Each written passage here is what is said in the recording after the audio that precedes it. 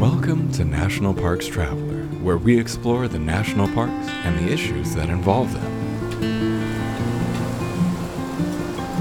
The national parks have never been more popular, nor have they ever been quite as threatened as they are today. Now, through the end of the year, we are asking for your support for a fundraising campaign to ensure the National Parks Traveler's ongoing coverage of national parks and protected areas continues. This is Kurt Repenchek, your host at The Traveler. Your tax-deductible donation not only will help us land a $10,000 matching grant through a national campaign to benefit nonprofit media, but also enable us to capture additional matching dollars others have put up because of their belief in the Traveler's mission. Our goal is to raise at least $100,000 to take our coverage of the parks to the next level. Joining me to ask for your support are Lynn Riddick, my fellow podcaster, whose interviews and reports from the field bring the parks to life, and Kim O'Connell, a contributing writer who peeks behind the curtains, if you will, of the parks to bring you stories about restoration of historic artifacts, 19th century lock houses along the C&O Canal where you can spend a night or two, and whether to remove Confederate monuments from parks and misogynistic names being tacked onto climbing routes in the parks. Welcome back to The Traveler, ladies. Hi, thanks, Kurt.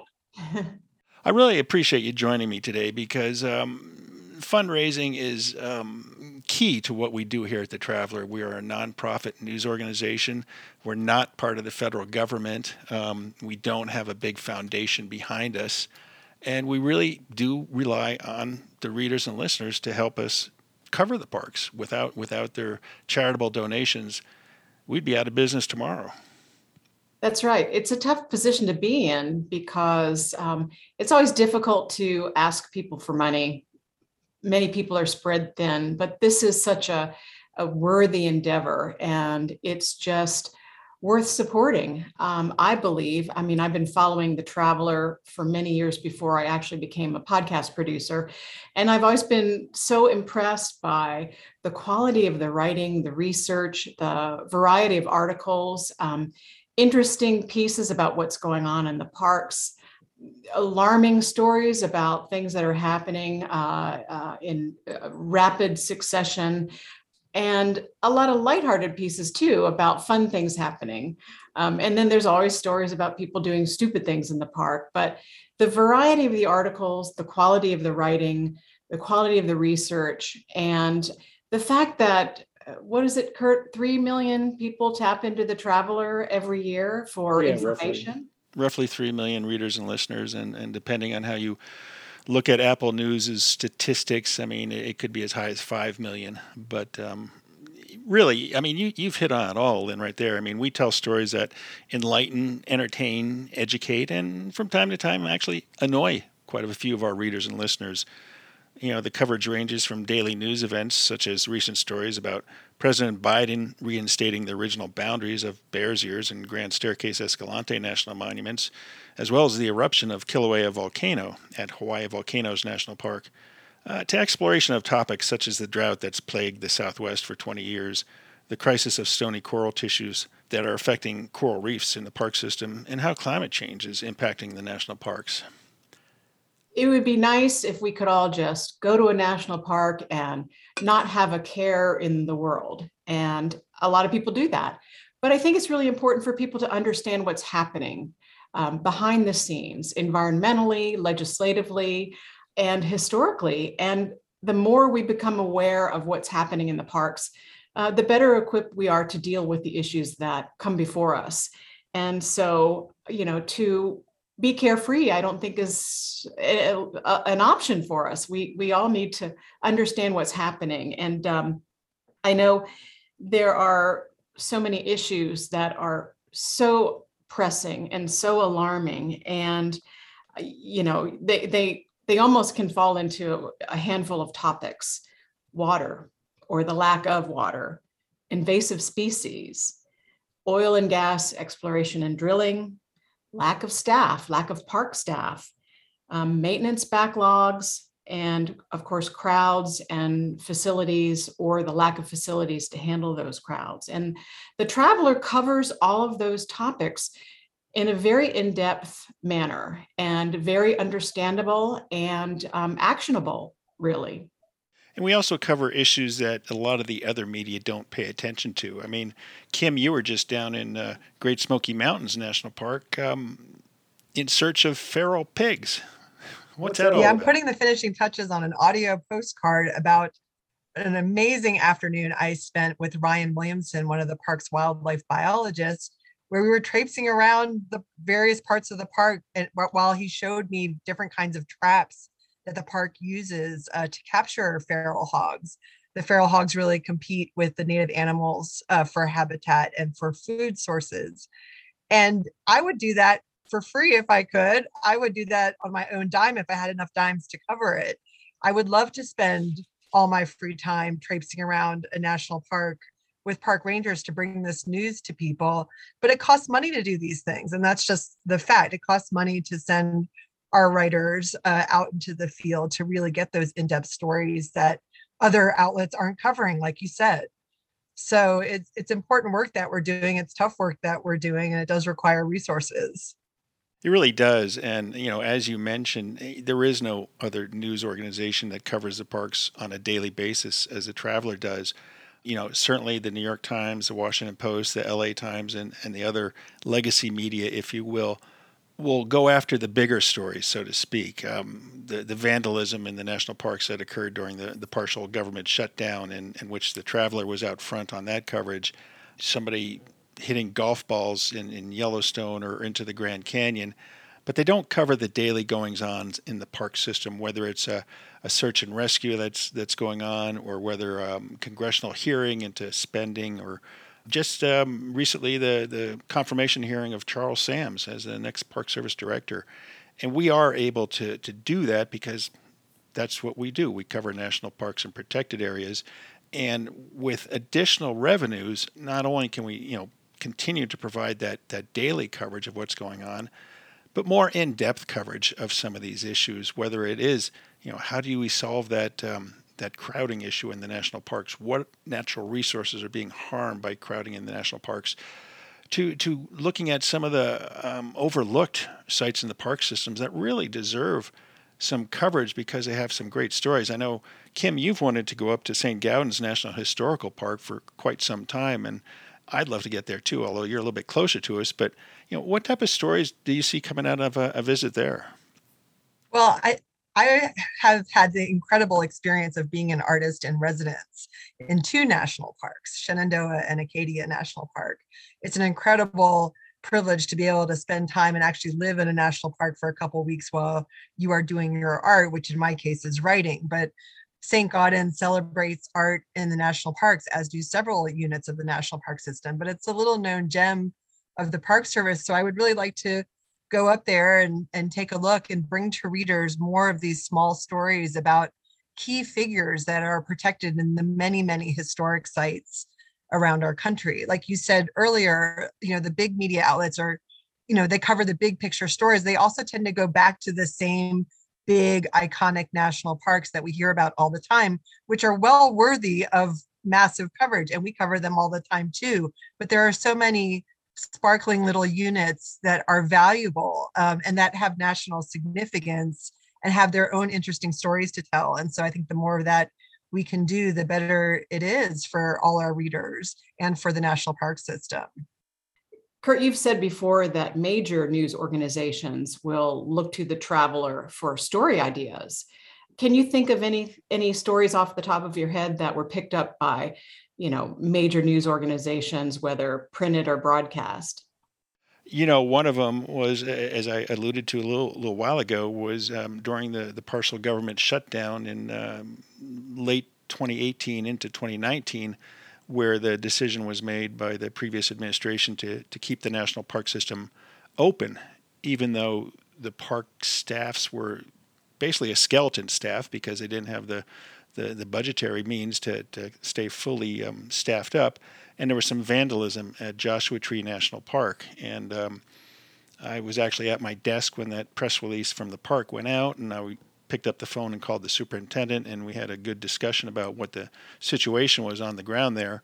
And I guess Washington headquarters told him, don't you do any more interviews about this issue? And so as a result, the Traveler was cited by CNN and the Washington Post and Gizmodo and some others. And media were calling me up to interview me about interviewing the superintendent, which I really don't like to do that. Another one was a couple years earlier where these two visitors to Yellowstone, I think they were from Ontario, somewhere in Canada, and they were in the Lamar Valley, and they saw this bison calf by itself, and they thought that the bison calf was lost its mother, was an orphan or something like that, and so they actually put the bison calf in the back of their SUV and drove it to park headquarters, thinking that the rangers could help it out. And the Washington Post quickly picked up on that story. We also did a story about, are the national parks a proper backdrop for Sports Illustrated's annual bathing suit issue, which got a lot of attention. And anyway, there are a lot of stories that, because we cover the parks on a daily basis, rise to the national attention because of our efforts.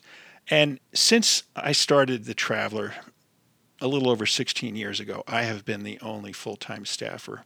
And that is why this fundraising campaign is so important, because if you like the coverage that you're getting today on the Traveler through our words and through our podcasts and special reports, just think if we added 2 or 3 additional staffers and had a full-time development person who's out there raising money from foundations, so we didn't have to ask our readers and listeners a couple times a year to help us out. I think it would just be incredible, the content that we could produce. I think that's very important to point out, that there is no full-time development director or development person.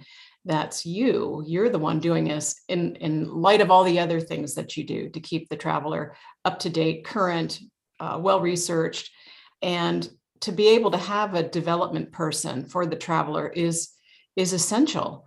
And that I feel passionate about keeping the Traveler going long after Kurt, paddles off into the sunset on his kayak. But those are the kinds of things that we want to keep going. We want this organization to keep providing timely, accurate, unbiased news. And the only way we can do it is through contributions from donors, sponsors.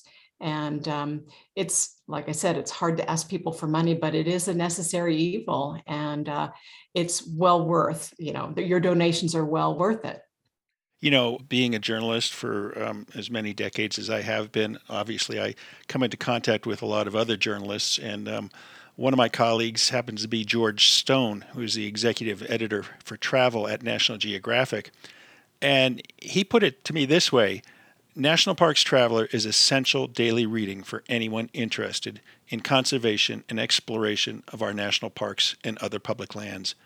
And I think he really hit it on the head. I mean, that's our role. I mean, we want to educate people not only on the issues that are swirling around the Park Service and the National Park System, but also the wonders of these places, because there are so many wonders that are out there. And, science, it seems like every year, every day, every month, are coming across some really interesting things in the lands protected by the Park Service. I mean, just I think a month or so ago, we had the story out of White Sands National Park in New Mexico about these footprints that were dated back to,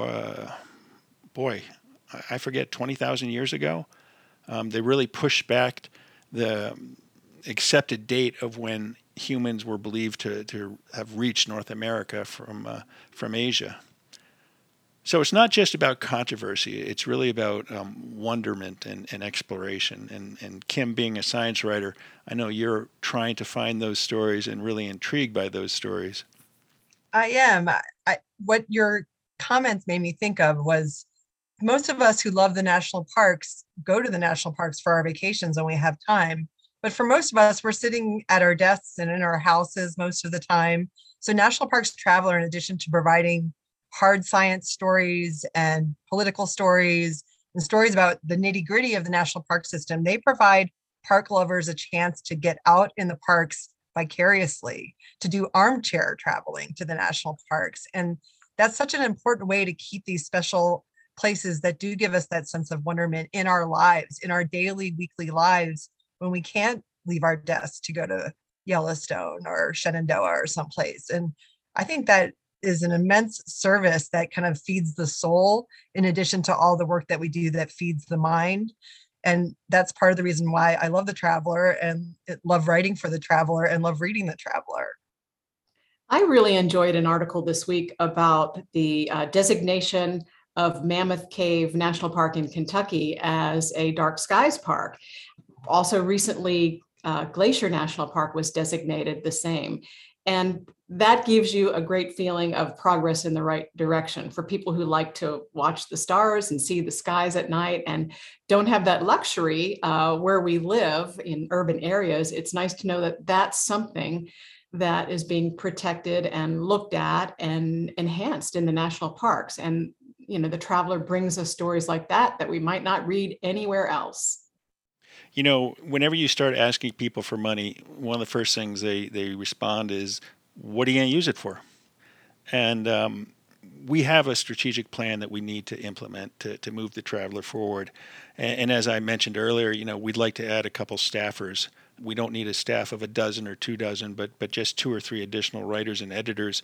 And with that integral team, we can develop a dedicated, geographically dispersed small team of writers and photographers to cover the national park system. So, we would use, 2 or 3 in-house staffers and supplement them with a network of freelancers, which, thankfully we've already established that across the country. And I'm always getting inquiries from new writers, but, we've got a pretty good stable right now.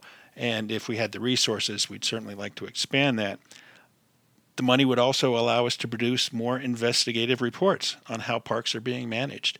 I mean, people think an investigative story can be done overnight, and it really can't be. A perfect example is at Point Reyes National Seashore in California. The issue came up late this summer, early this fall, about the Park Service's decision to extend by 20 years ranching leases for cattle operations on the seashore lands.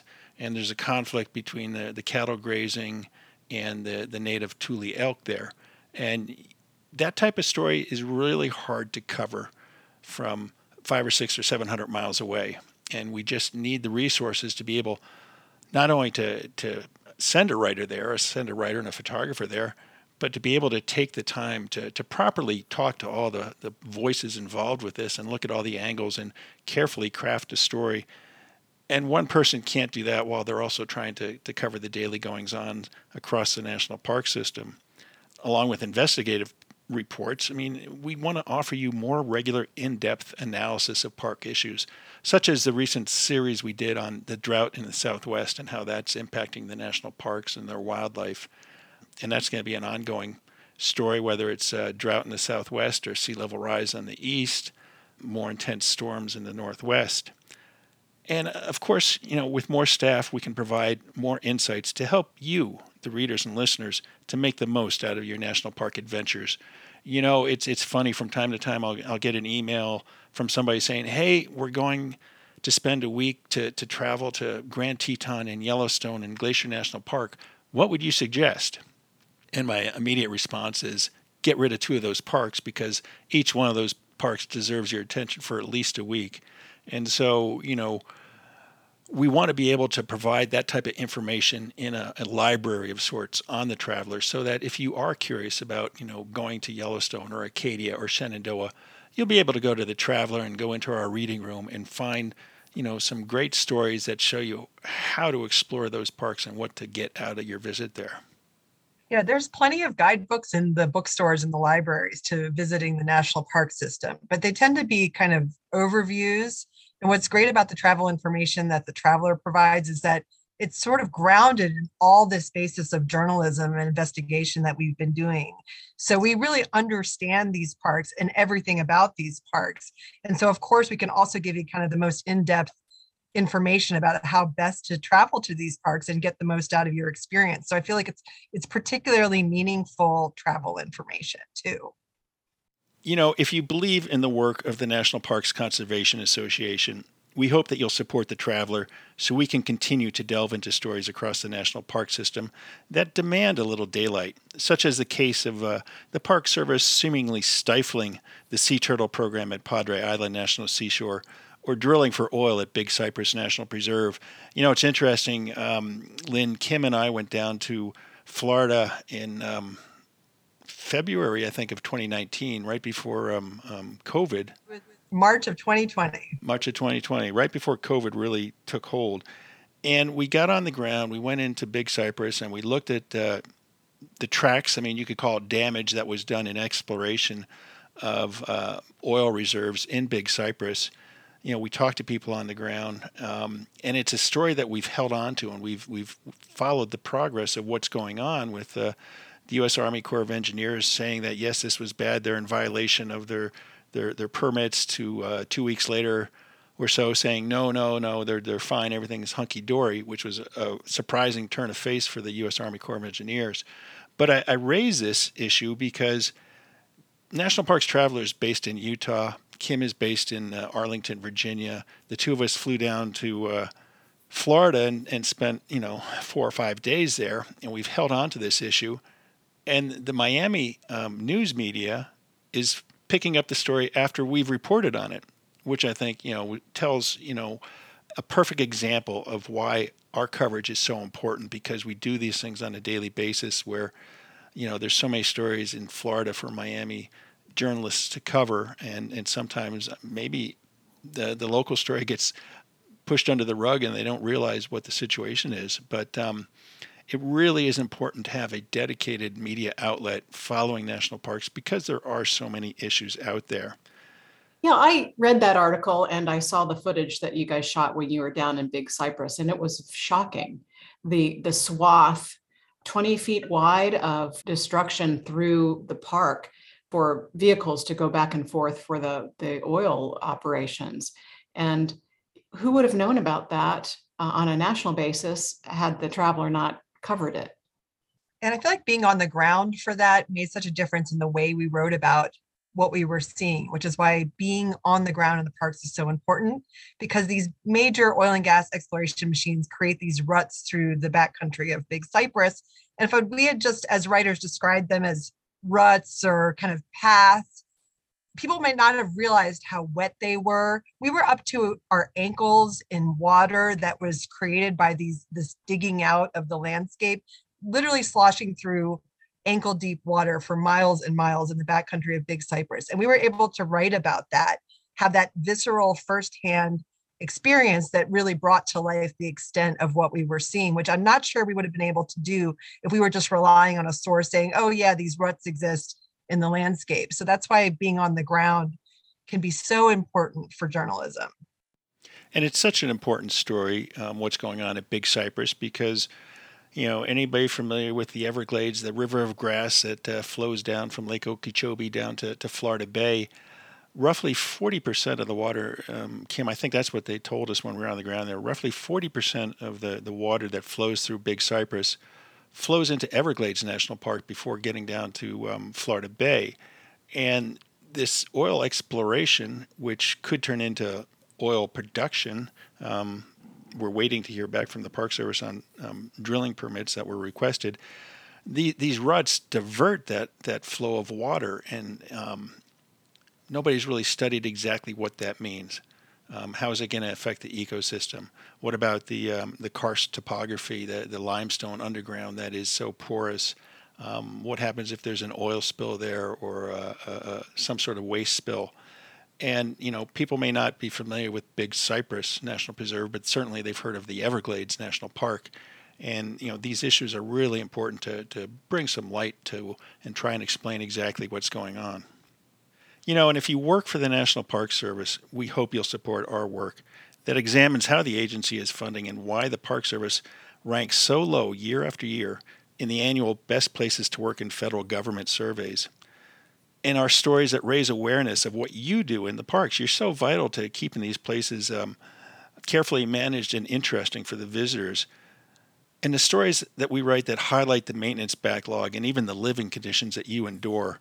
We do this on a regular basis. I'm not sure many other media do it, and we try and bring a national perspective to the challenges that you, the National Park Service employees, endure on a daily basis. And we really could use your support too to keep the traveler moving forward. Yeah, and I might add that whenever I'm in a national park, I just love to go to a ranger talk or a ranger hike, ranger-led hikes. And they're so interesting. The park staff leading these talks or walks are so knowledgeable and informed, and talking about history and research and nature and all kinds of things in the parks. And to know that at least in the last year, certainly probably the last 4 years, that there's been a tremendous hit on park staffing is sad, because we need more folks doing these things and helping the public come to an awareness and appreciation of what they're seeing, the resources in front of their eyes. So I want to give a shout out to park staff who make these things possible and so enjoyable for me and many, many other thousands and thousands of people. It was interesting during his confirmation hearing, Charles Sams was asked what his priorities were for the Park Service, and his top priority was to lift the morale of the National Park Service workforce.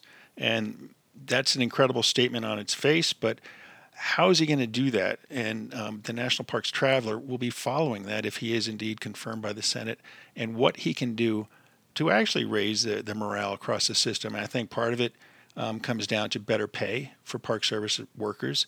I think it comes down to better housing. Obviously, it comes down to erasing sexual harassment across the parks and other types of harassment, whether it's age-related or gender-related. There's just so many issues out there that affect the workforce on a daily basis. And those stories need to be continually brought up to the American public, because it's the American public who lobbies, if you will, their congressional delegations to do something about this, because, the parks are the most loved aspect of the federal government, I think. Another thing that the Traveler offers are weekly podcasts. And I like to sort of talk about those for a minute, since I produce and write many of them. Really like producing them because I get to delve into a wide range of subjects and talk to experts doing all kinds of things in our national parks that, the average visitor might not be aware of. It's enjoyable and it's value added to the traveler, I think. I really get to learn a lot as I do these, and I enjoy sharing the knowledge that I get with our listeners. And some of the topics are really interesting. Some of the research topics that we've talked about, and scientists and researchers, we've talked about the beluga whales in Alaska and bald eagles in Maryland and Virginia, coral transplantation in Dry Tortugas National Park, noise pollution everywhere in every park, volcanic activity in Yellowstone, and the efforts, broad-based efforts in California, Florida, North Carolina to expand or create wildlife corridors and animal crossings. And those are very interesting topics. And there's a lot that goes into these topics that our experts can shine light on. Plus, if you listen to our podcast, you'll hear our occasional ventures into the national parks. I love the time that I got to hike on the Appalachian Trail for my first time with a friend who had done the entire trail 40 years ago and had so much historical knowledge that he was willing to share, and also had kept copious notes on his trip while it was happening. And it was kind of fun to hear about that, because so much has changed over 40 years, but so much has remained the same too. And we got to talk about my trip to Mammoth Cave, Kentucky this summer, and a trip to Assateague Island National Seashore, and Fort McHenry, where I got a bunch of strangers to sing the Star-Spangled Banner for me. So the podcasts are really enjoyable things for me to do, and they offer our readers and listeners some other format to get news about the parks. You're exactly right about that, Lynn. And Lynn and I go back to our college days, and I was an editorial journalist, the written word, and Lynn was the expert in broadcast journalism. And I'd long had wanted to create some sort of radio channel for the traveler because people consume their media in different ways. I mean, I like to sit down with a book or a magazine and be able to dog ear the pages, or stop here and pick it up the next day. A lot of people like to listen to podcasts when they're driving down the road, or maybe cleaning the house, or working in the field, whatever. And fortunately, my oldest son, Jesse Repenchek, just happens to be a sound recording engineer. And so he knows the ins and outs of podcast production and platforms and distribution.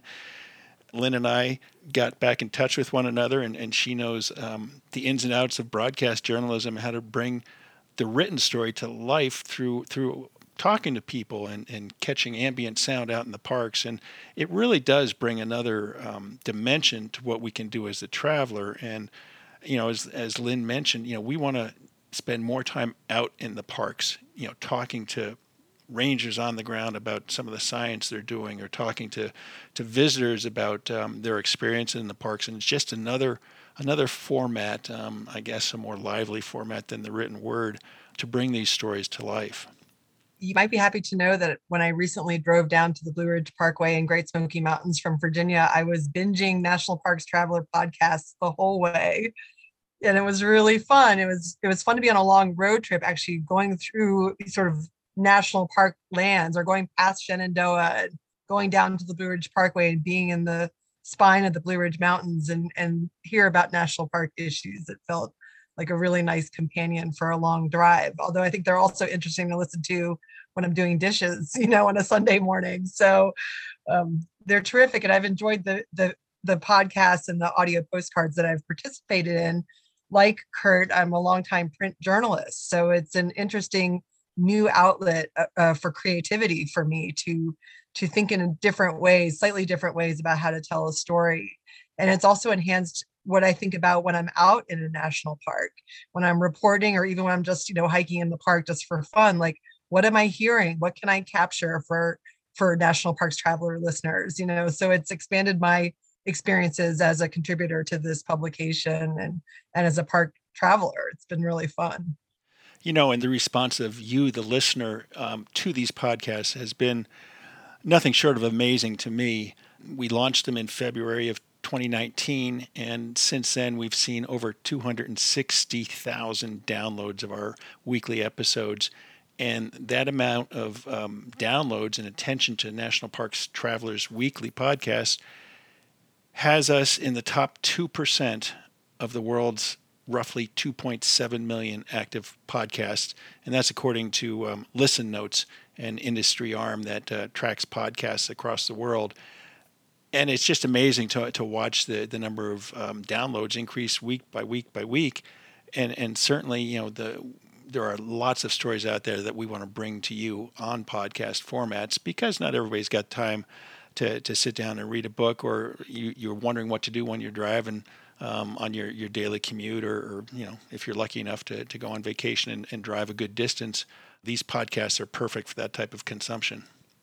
If you are one of the roughly 3 million readers and listeners a year who come to The Traveler to learn about the National Park System on a daily basis or once in a while, we hope you will donate so we can bring even more content to you on a daily basis.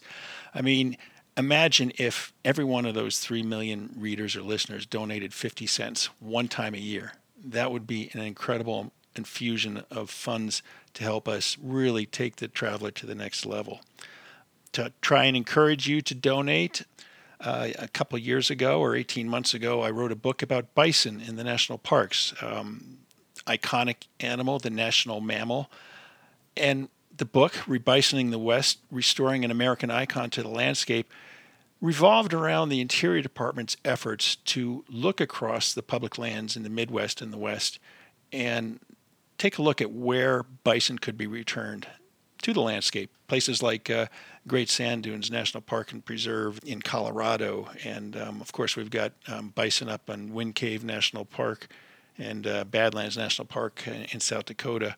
But this story, it spun off from a series we had done a few years back on the brucellosis issue in Yellowstone National Park. And it prompted me to take a look at the history of bison in North America and take a look at what the National Park Service and Interior Department officials and scientists were working on to try and identify landscapes where more bison could be released into the wild, as it were. And the book goes into history. It looks at the genetic issues with what is known as cattle integration, because back in the late 1800s, early 1900s, there were efforts to cross bison with cattle to produce a hardier, less cantankerous animal that ranchers could raise in the West and the Midwest, a breed that could tolerate the blizzards more carefully. But it's a fascinating story, and for those who donate $100, I'd be happy to send you a signed copy of Rebisoning the West that I think you'll enjoy in terms of looking at the history and looking what's being done on the landscape. And you can go to our PayPal site. If you go to the Traveler website and click on the donate buttons, it'll take you through to PayPal, and you can identify yourself as, I would like a Rebisoning the West copy, and I'd be more than happy to send that out to those who donate $100 or more, and if they want a copy of that book. We're also working on some little, I'm not sure if they're little pendants that you can hang from your necklace or a charm bracelet, an image of Delicate Arch. One version is in silver, one version is in gold, and we'll be offering those. So keep a look on the Traveler website for those offers. And we're also continuing looking for other things that I hate to call them premiums. I know a lot of people like something in return. Some people just like to give because they believe in getting our content on a daily basis. But we really hope that you'll join us in ensuring that the Traveler's longevity continues on and on and on in the years to come. So let me just say that I read Rebisoning the West, of course, and it's a fantastic book. Kurt, it's so well researched, it's so well written, it's so interesting. And the fact that we almost lost the American bison in such a short period of time because of greed, and just a handful of people that were interested in saving the species and bringing them back. And then the efforts that you discuss in the book about bringing more herds, more genetically pure herds. And it's all clearly explained and so interesting. So it's a great book, and it's a great thing for your national parks collection for a small donation. And I also might say too about donating money. There's so many times where I hear an appeal from an organization, a nonprofit, and I fully intend to donate money, but I just sort of forget about it, or I don't get around to it. And my intent is there, but I just sort of let it go. So I guess I want to make a play for folks that have the intention of wanting to donate to the Traveler. Put it at the top of your to-do list, or do it right now and make it happen, because we can't do it without you. We need funds to keep going and to keep providing the great content that the Traveler provides for folks interested in all things national parks. And I would just add that every donation matters. So even if it's just $1 or $5 or $10 or more, anything you could give would make a difference to what the work that we're doing. Obviously, we could use donations year-round until we get to that level where foundations start supporting us. But right now, this campaign runs through December 31st, and if we can raise at least $10,000 in matching funds, that'll trigger a $10,000 grant that we can receive through the Newsmatch campaign.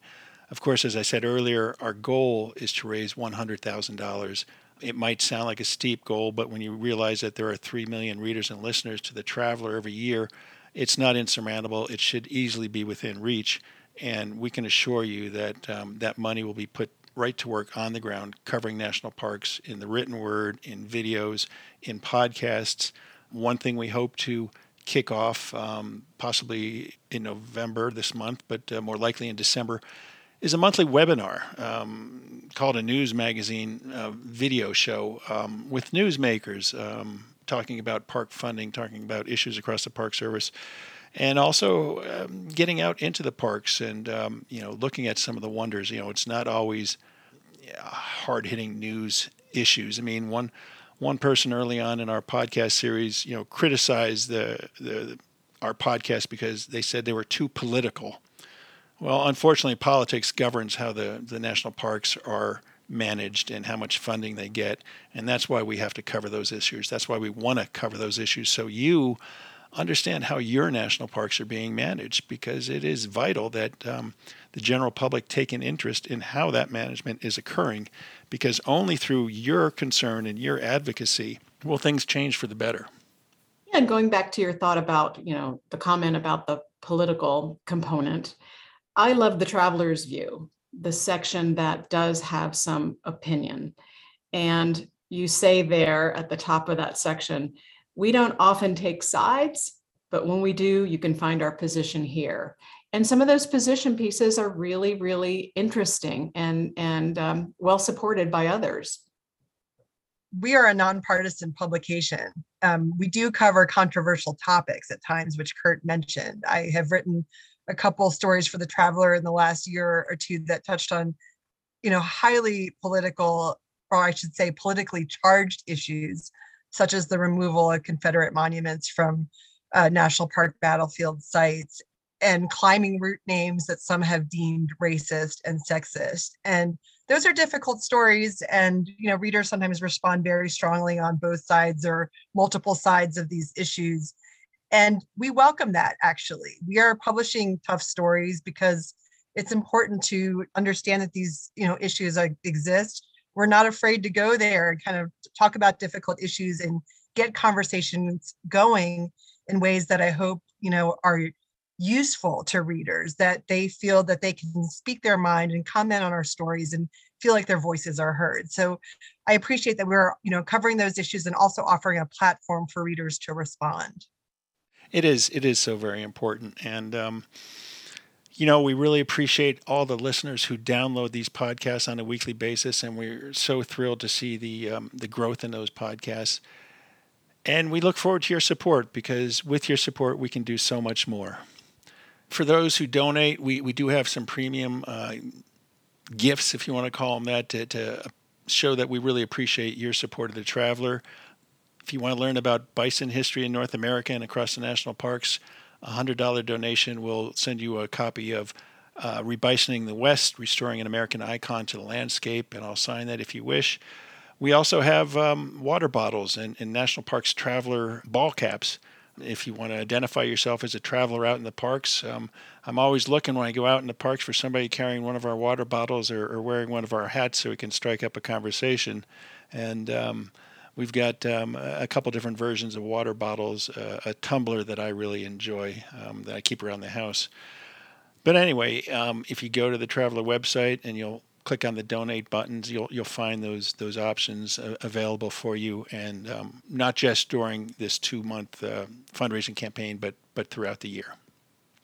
Yeah, so those are some nice gifts to get to show your support of the National Parks Traveler, and we thank everyone in advance for all the support, and any donations you can send our way. It will go to expanding our footprint of coverage of the parks, so keep it coming. That's our show for this week. We really appreciate you listening to our appeal. In the weeks ahead, I believe Lynn is going to be interviewing Tyler Nordgren, the brain behind the dark sky posters that are so popular across the country. We hope to bring you some live coverage, as it were, from Hawaii Volcanoes National Park. Kilauea Volcano is still erupting, and we hope to bring you something from the field on that. And as Kim had mentioned, she's working on an audio postcard, which is a shorter version of our podcast on feral animals and the problems they're creating in the park system. It'll be kind of a teaser, if you will, to a longer story she's writing. Ladies, I really appreciate your help today, and obviously I always appreciate your contributions to the Traveler. Our pleasure. Donations to the National Parks Traveler, a 501c3 nonprofit media organization, can be made online via the donate button found at the top of our homepage, or by sending a check to Post Office Box 980-452, Park City, Utah 84098. The following groups and organizations support the Traveler. We hope you'll join them. The Blue Ridge Parkway Foundation is the primary nonprofit fundraising partner for the Blue Ridge Parkway. It is made up of people who have a deep love for this majestic road and want to ensure that its natural beauty and the experiences it offers endure for generations to come. Show your appreciation at brpfoundation.org. Acadia National Park is one of the 10 most popular national parks in the United States. It is also one of the smallest and most vulnerable. That's why Friends of Acadia exists. Friends of Acadia is an independent organization of passionate people inspiring those who love this magnificent park to make a real and lasting difference for Acadia. You can make a difference too at friendsofacadia.org. The Grand Teton National Park Foundation is a private, nonprofit organization that supports projects that protect and enhance Grand Teton National Park's cultural, historic, and natural resources. By funding initiatives that go beyond what the National Park Service could accomplish on its own, Foundation donors improve the visitor experience and provide benefits to the National Park System for decades to come. See their successes at gtnpf.org. From now through December 31st, 2021, Interior Federal Credit Union is offering auto loans with rates as low as 1.99% APR. If you aren't already a member, apply at interiorfcu.org. Get ready for the holidays and take advantage of the year-end car deals. Use their car buying services to help find the best deal out there and start saving today. Interior Federal Credit Union, the official credit union for the Department of the Interior and your natural resource for financial services. The North Cascades Institute has a large portfolio. It is an environmental learning center, training center, conference center, and leadership center, all set in the splendor of the North Cascades National Park Complex. Learn more at ncascades.org. Nova Scotia, 8,000 miles of coastline dotted with colorful fishing villages, quaint coastal towns, and an abundance of scenic natural beauty. Home to 2 national parks, Cape Breton Highlands and Kejimkujik. Spend your nights under a canopy of twinkling stars. Spend your days exploring trails, beaches, historical waterways, and tons of cultural and recreational experiences. Visit novascotia.com today to start planning your natural getaway. The composers and musicians at Orange Tree Productions have created a unique collection known as the National Park Series that has grown to include more than 30 CD titles. Composed against the backdrop of a park's sounds of nature, these musical scores will connect you with these beautiful places and take you there, at least in your mind. This collection is the #1 selling National Park audio series in the world and provides the background music for National Parks Travelers podcasts. Visit them at orangetreeproductions.com. Whether it be strategy, business planning, change management, board development, executive search, or diversity planning, Potrero Group is here to help. They mix a depth of experience in the parks and land space with a breadth of best practices from other industries. For more information or to schedule a preliminary conversation, go to potrerogroup.com. That's Potrero group.com. Washington State is graced with 3 spectacular national parks, each different and special in their own unique ways. As the official nonprofit partner and the only philanthropic organization dedicated exclusively to supporting these parks through charitable contributions, Washington's National Park Fund has a mission to raise private support to deepen everyone's love for, understanding of, and experiences in Mount Rainier, North Cascades, and Olympic National Parks. Share your passion for these parks at WNPF.org. The Yosemite Conservancy helps visitors connect with Yosemite through adventures, volunteering, and the arts. It's the only nonprofit dedicated to supporting Yosemite National Park and funds grants to improve trails, restore habitat, protect wildlife, and inspire the next generation of nature lovers. Learn more at yosemite.org. Editing and production work for the National Parks Traveler podcast is done by Splitbeard Productions. You can learn more about us at splitbeardproductions.com. National Parks Traveler is a 501c3 nonprofit media organization that provides daily editorial coverage of national parks and protected areas. Traveler's coverage is made possible by reader and listener donations. Visit us at nationalparkstraveler.org.